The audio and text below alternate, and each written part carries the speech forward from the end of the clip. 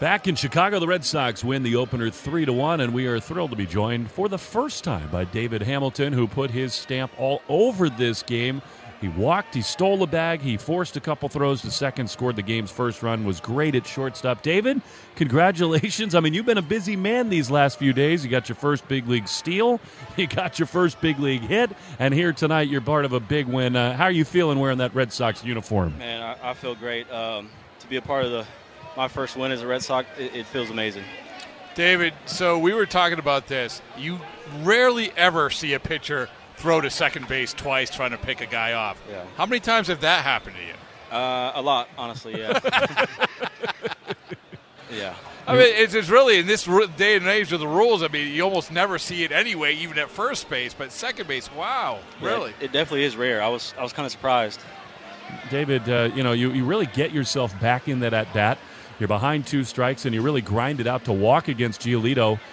Were you going no matter what? Did you have kind of a tip on him, or was that a spot where you get to first base and it's off to the races? I mean, I was looking to run. I thought I had something. I got a good jump, so yeah. So what is different about being a major leaguer that you didn't anticipate besides the per diem? I mean, I've always imagined it'd be nice, but I mean that doesn't really even put it into words, man. It's amazing to be a part of.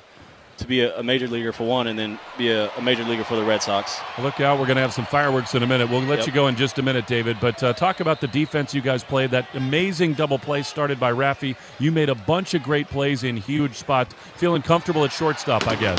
Yeah, man. I mean, we played great defense today. I had an error, so not too happy about that. But, yeah, great defense from the guys. Well, every interview concludes that you do in the major league concludes with fireworks. I don't know if you know that. So really. Yeah, great job, David. We really appreciate the time. Congrats on your first major league win. Thank you. Thank you. Thanks, Dave. We get it. Attention spans just aren't what they used to be. Heads in social media and eyes on Netflix. But what do people do with their ears?